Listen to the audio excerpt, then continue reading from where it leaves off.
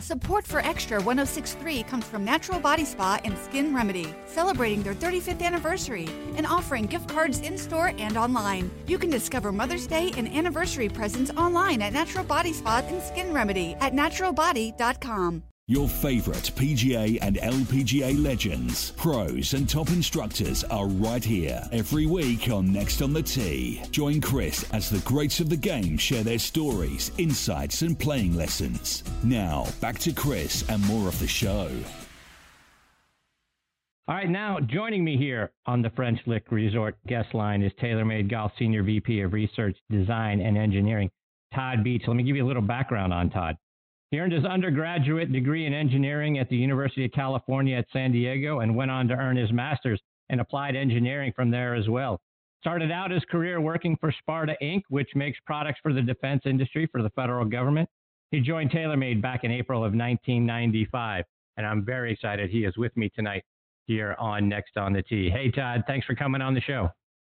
Hey, Chris, it's great to be here. Thanks for having me. So, Todd, I want to start out talking about how a guy with his master's in applied engineering, who spent a dozen years working in the defense industry, transitioning over and starts to help make great golf clubs over at TaylorMade. How'd you make that transition? Yeah, well, I'm a pretty blessed guy and an engineer to have had that opportunity. I've been at TaylorMade now almost 25 years here in April. But yeah, it's funny. It just so happened like you said, I graduated from UC San Diego with my engineering degree, and like a lot of engineers, got a job in aerospace at the time with a local company and was cruising along my career. But I started to find out that Carlsbad, which is just north of San Diego suburb, is really the Silicon Valley of golf manufacturers. And some of my friends were getting jobs in the industry, and I started paying attention, and an opportunity came up, and I was able to apply for a job at TaylorMade, and was fortunate enough to get in here, and it's been quite a run since. It's been very challenging, very interesting, and I learned a lot in the aerospace days that I was able to apply here, because I was there for 11 years before getting to TaylorMade. But the golf industry and equipment industry is really, as an engineer, is one of the most challenging and exciting things to get to work on, especially if you play golf yourself. So I've been very blessed that way. And Todd, in my mind, I'm conjuring up images, the aerospace industry and, aerodynamics and all of those sorts of things. Talk about how you're able to take those, applied skills that you had there in the previous role, and now bring that over to golf clubs, and how those two have the synergies, because, aerodynamics and swing speed and all of those sorts of things are things we talk about a lot and we see a lot on commercials. How does it actually apply? Yeah, it's interesting. When I first took the job, I kind of thought, hey, this is going to be easy. I'm going to get we got the Kingdom driving range here. We didn't have it at the time I started. There was a driving range down the street, but I thought I'd be, out there in the afternoons working on my game and dropping my handicap. And it turns out that they say actually, one of the problems with the golf industry is your handicap generally doesn't drop. If you're in the equipment industry, we're all working pretty hard. It's pretty competitive, and the technology really is pretty challenging for an engineer. But yeah, so I got in here, and my background was more, I was working on missiles, kind of defense type contracts, a lot of advanced materials of composites and titaniums and aluminums for that application, and very highly loaded. They had to be very rigid and stiff to be able to, navigate in and hit their targets and all that stuff. So I was thinking, hey, this is going to be easy to apply this stuff, and how hard can golf be, right? And it so turns out that when you look at golf, that really it starts with, it's kind of surprising and counterintuitive when you think about it. The ball is going from 0 to, say, 180 miles per hour in the case of a tour player like a Dustin Johnson. He's probably pushing 190 sometimes. But it goes to 0 to 180 in a half of a millisecond. That's 0.0005 seconds. It's instantly up to speed, and the ball experiences 30,000 Gs of acceleration during that time. And the club is then decelerating by 10,000 Gs. And it's a pretty violent collision. So you basically are trying to make sense out of that, understand all the physics that are going into that. And then on top of that, you've got this product that's got to perform for the best athletes in the world that are highly particular, have hit hundreds of thousands of shots and know exactly how that club should look and feel, how the launch angle should come off, the spin rate.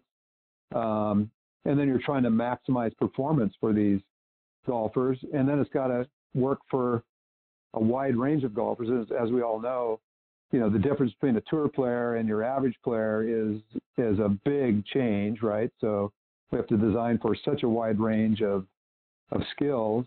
And then you throw into that it's a high volume consumer product. We make, 7 or 8 million of these clubs per year. And nowadays, back when TaylorMade started, it's actually our 40th anniversary. We started in Chicago area, and where a lot of the golf industry was. But now they really, TaylorMade invented the investment cast metal wood made out of a high strength steel, and most of that technology was in Los Angeles for the aerospace industry. So that's why they moved out here. But it's now it's most of the golf industry is based on the West Coast. You still have Ping that is in Phoenix, Scottsdale area, and you have Wilson out in Chicago still, but most of us are out here. So it's, the industry was here, and ultimately that aerospace industry just couldn't keep up with the finishing demands that golf has. I mean, they basically said, hey, we can, this is good enough for an airplane component. We're like, no, this stuff's got to look like jewelry, And so they eventually started throwing more labor at it. That kind of moved down to Tijuana, Mexico at one point, and then we kind of started using Japan and ultimately Taiwan, and now it's kind of all over the place in terms of having the the resources to make this quantity of product. So we're trying to manage this global manufacturing process, design players that work, clubs that work for best players in the world. And it's a highly marketed product. We run TV commercials and magazine ads. Obviously, social media is playing a much bigger role. We have these types of talk opportunities to get the word out. So compared to aerospace, I was kind of like, whoa, this is a lot, because aerospace, you write a contract to the government. There's multiple bids. You get the contract. You work on it. And you're kind of focused on one thing at a time. And boy, with golf, there's a lot of physics, a lot of different things going on, and a lot of different products. So it was kind of a wake up call getting over here back in '95, and but it's been a fun ride ever since. And my career through TaylorMade has kind of progressed from being more limited, where I started off working on, if you remember, the bubble shaft. That was my first project.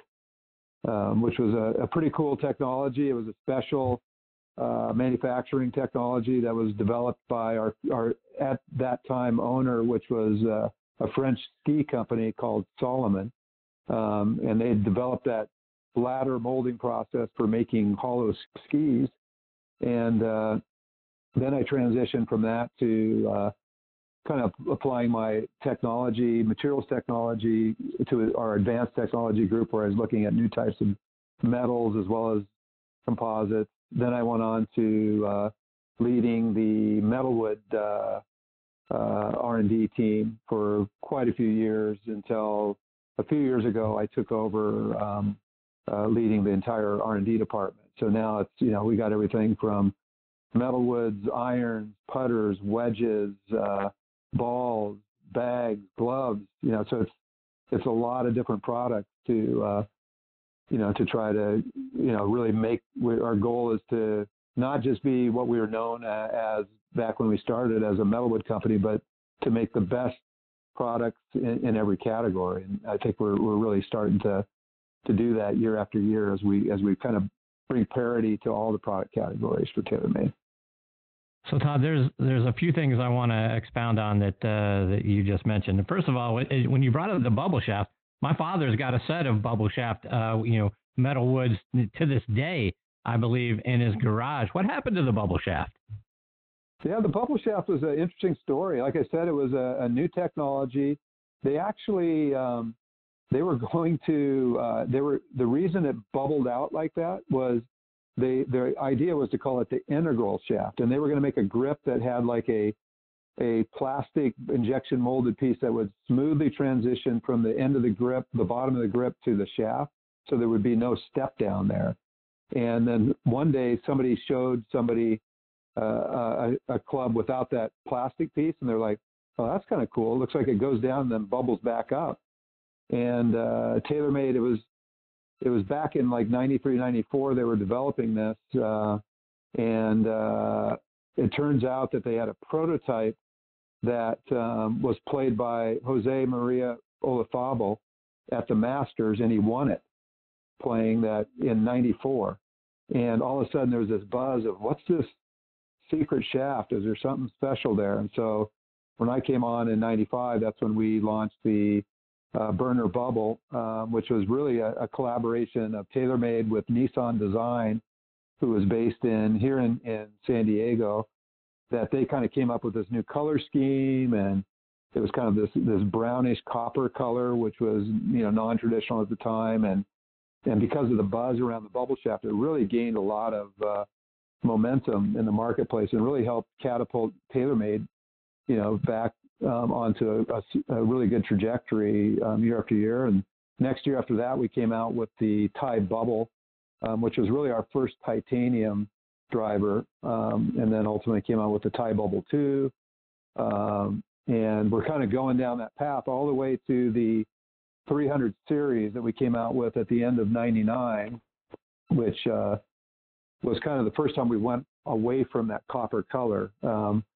And because we kind of gotten too far, I think they were starting to almost look orange at the time.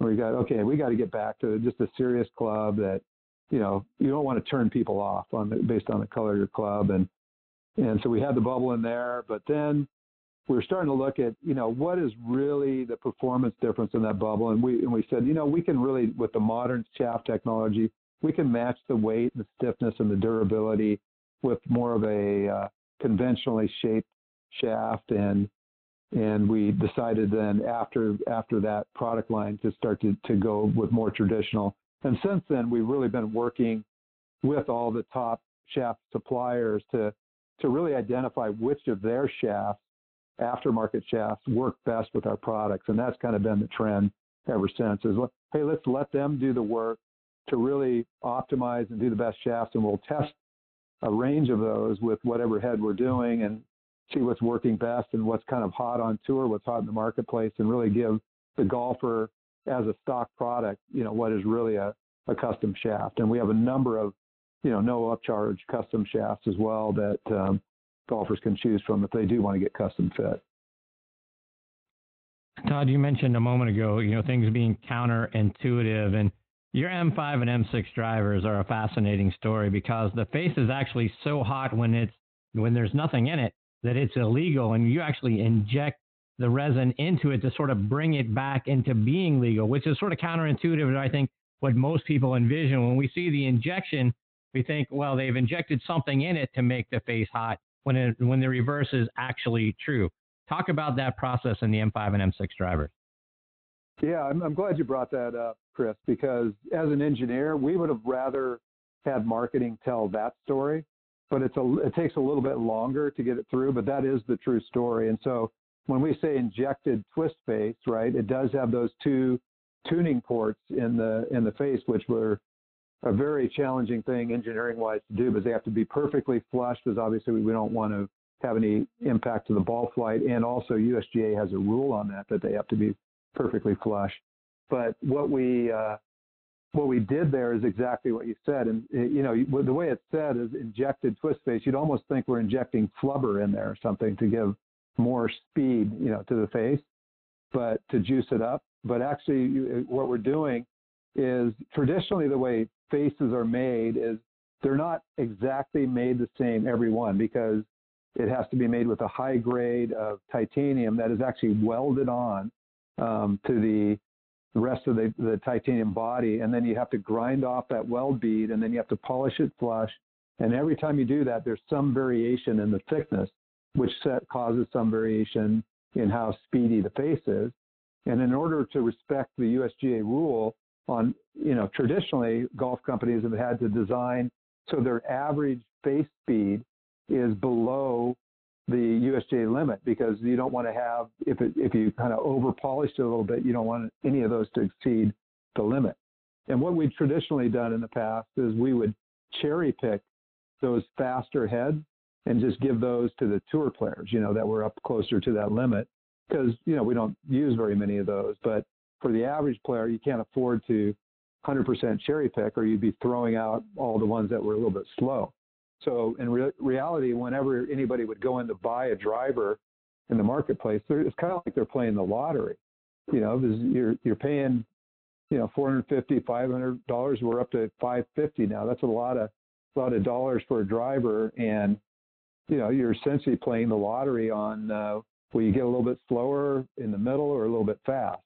And we said, that's not really fair to the golfer. We'd like to be able to offer them what the tour players get. So we really thought, how do we do that? Can we just polish more carefully to get them all to the same level? But that just takes too much time, and you can't guarantee you do that. So we kept thinking. We said, well, hey, wait a minute. We can actually make a non-conforming driver.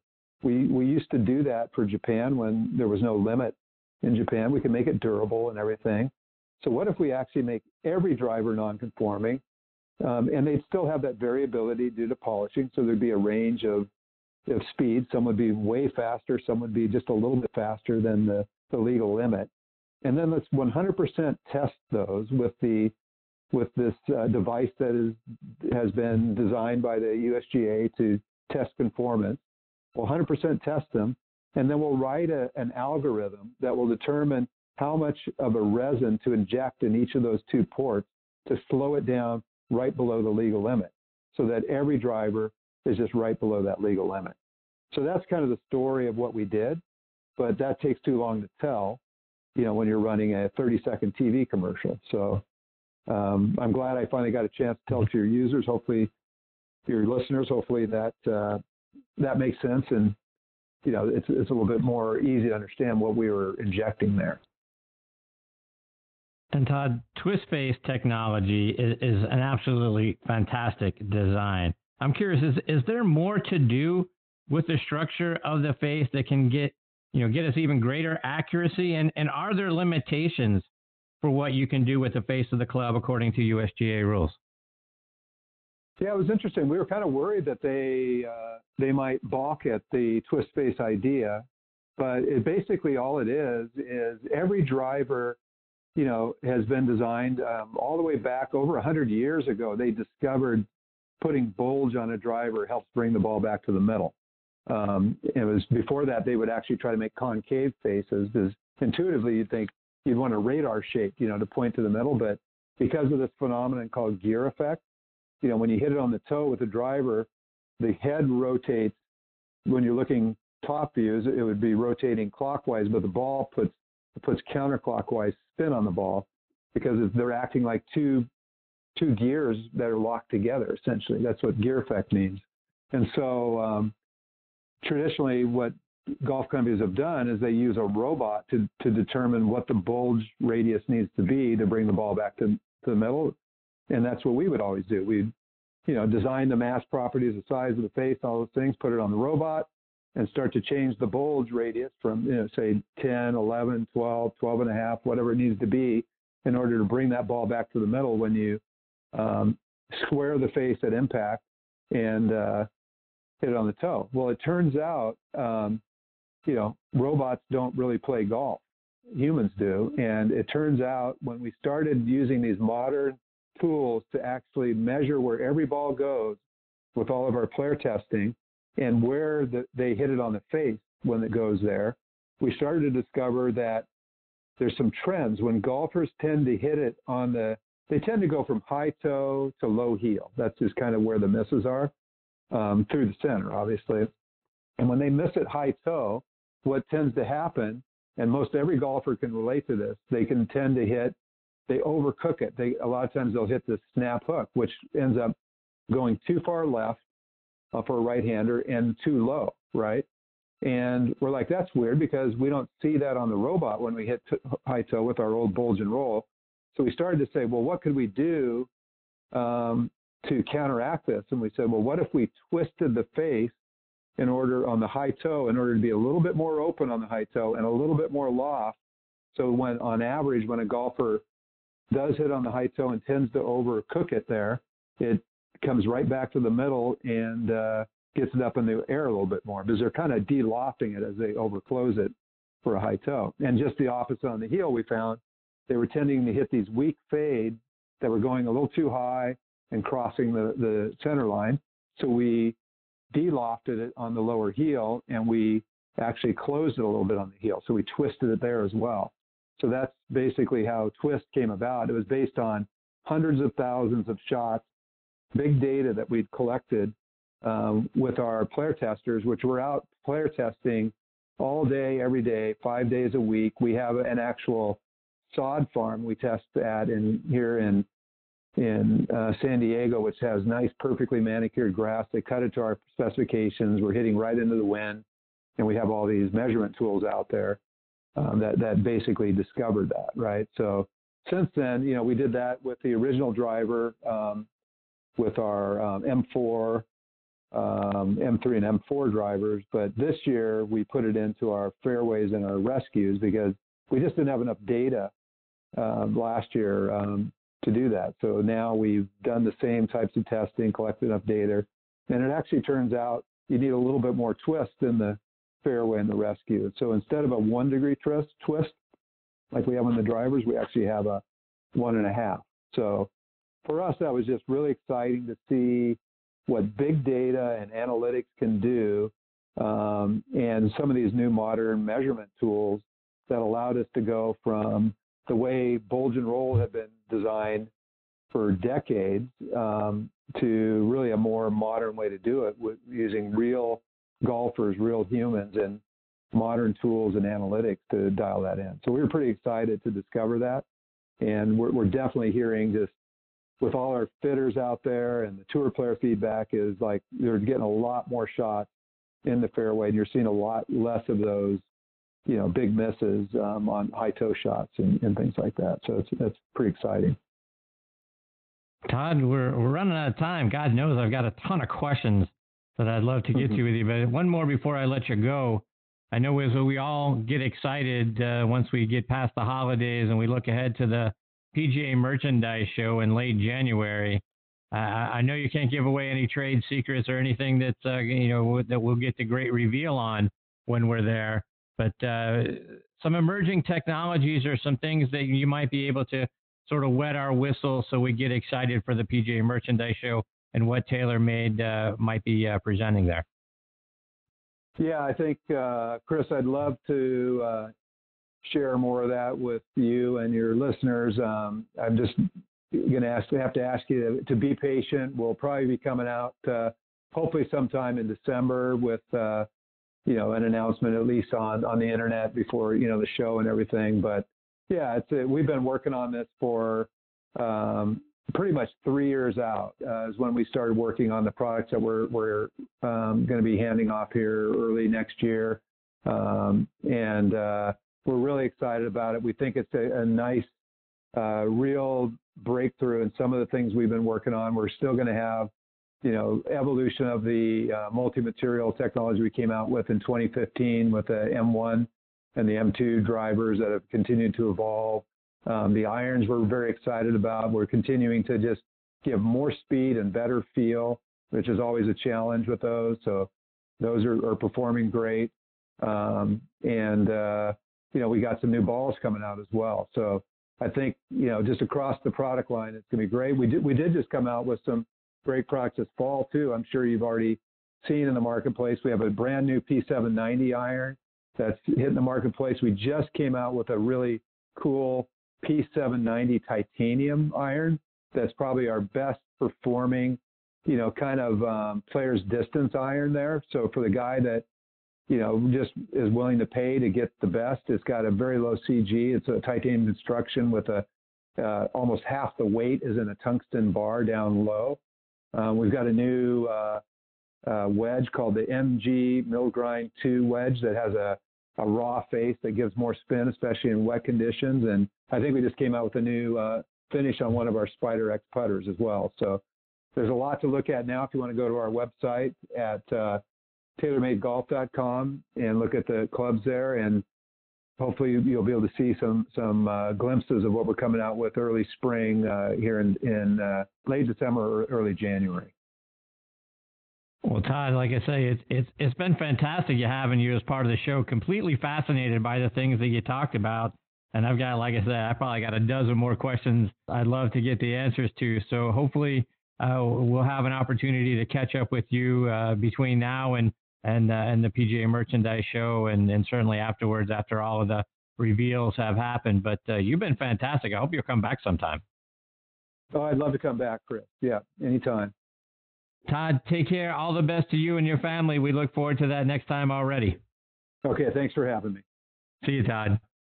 That is Todd Beach. And again, he is the Senior Vice President of Research, Design, and Engineering for TaylorMade Golf. And I could have gone on for probably another hour and a half talking to Todd and all the amazing things that they are working on.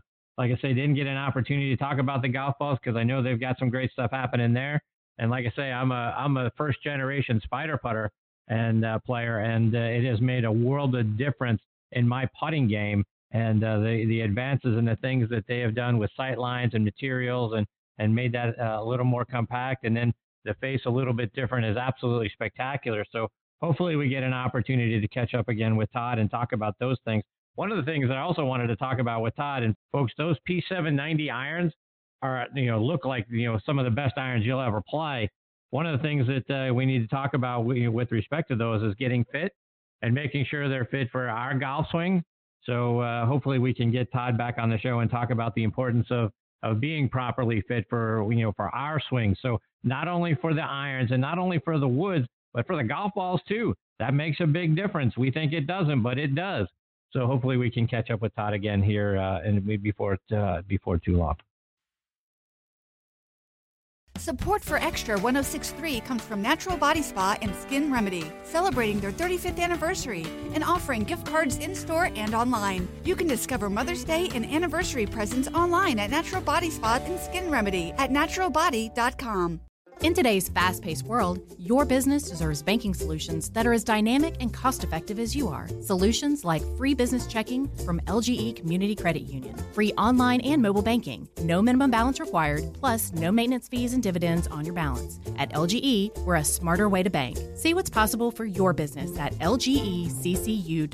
No monthly maintenance fees. Other service fees such as NSF, overdraft, wire, and stop payment fees still apply. Not all businesses will qualify. Membership eligibility and base savings account that keeps a $5 minimum balance required. Hey sandwich lovers, today's your lucky day. There's a whole new way to roll for lunch or dinner delight with Nucky's Hoagies in the Roswell Corners Shopping Center. Now open. Nucky's Hoagies in Roswell is family owned and operated by the Sub-Sisters, Stacy and Shannon, whose love language is food, and Nucky's Hoagies, their passion.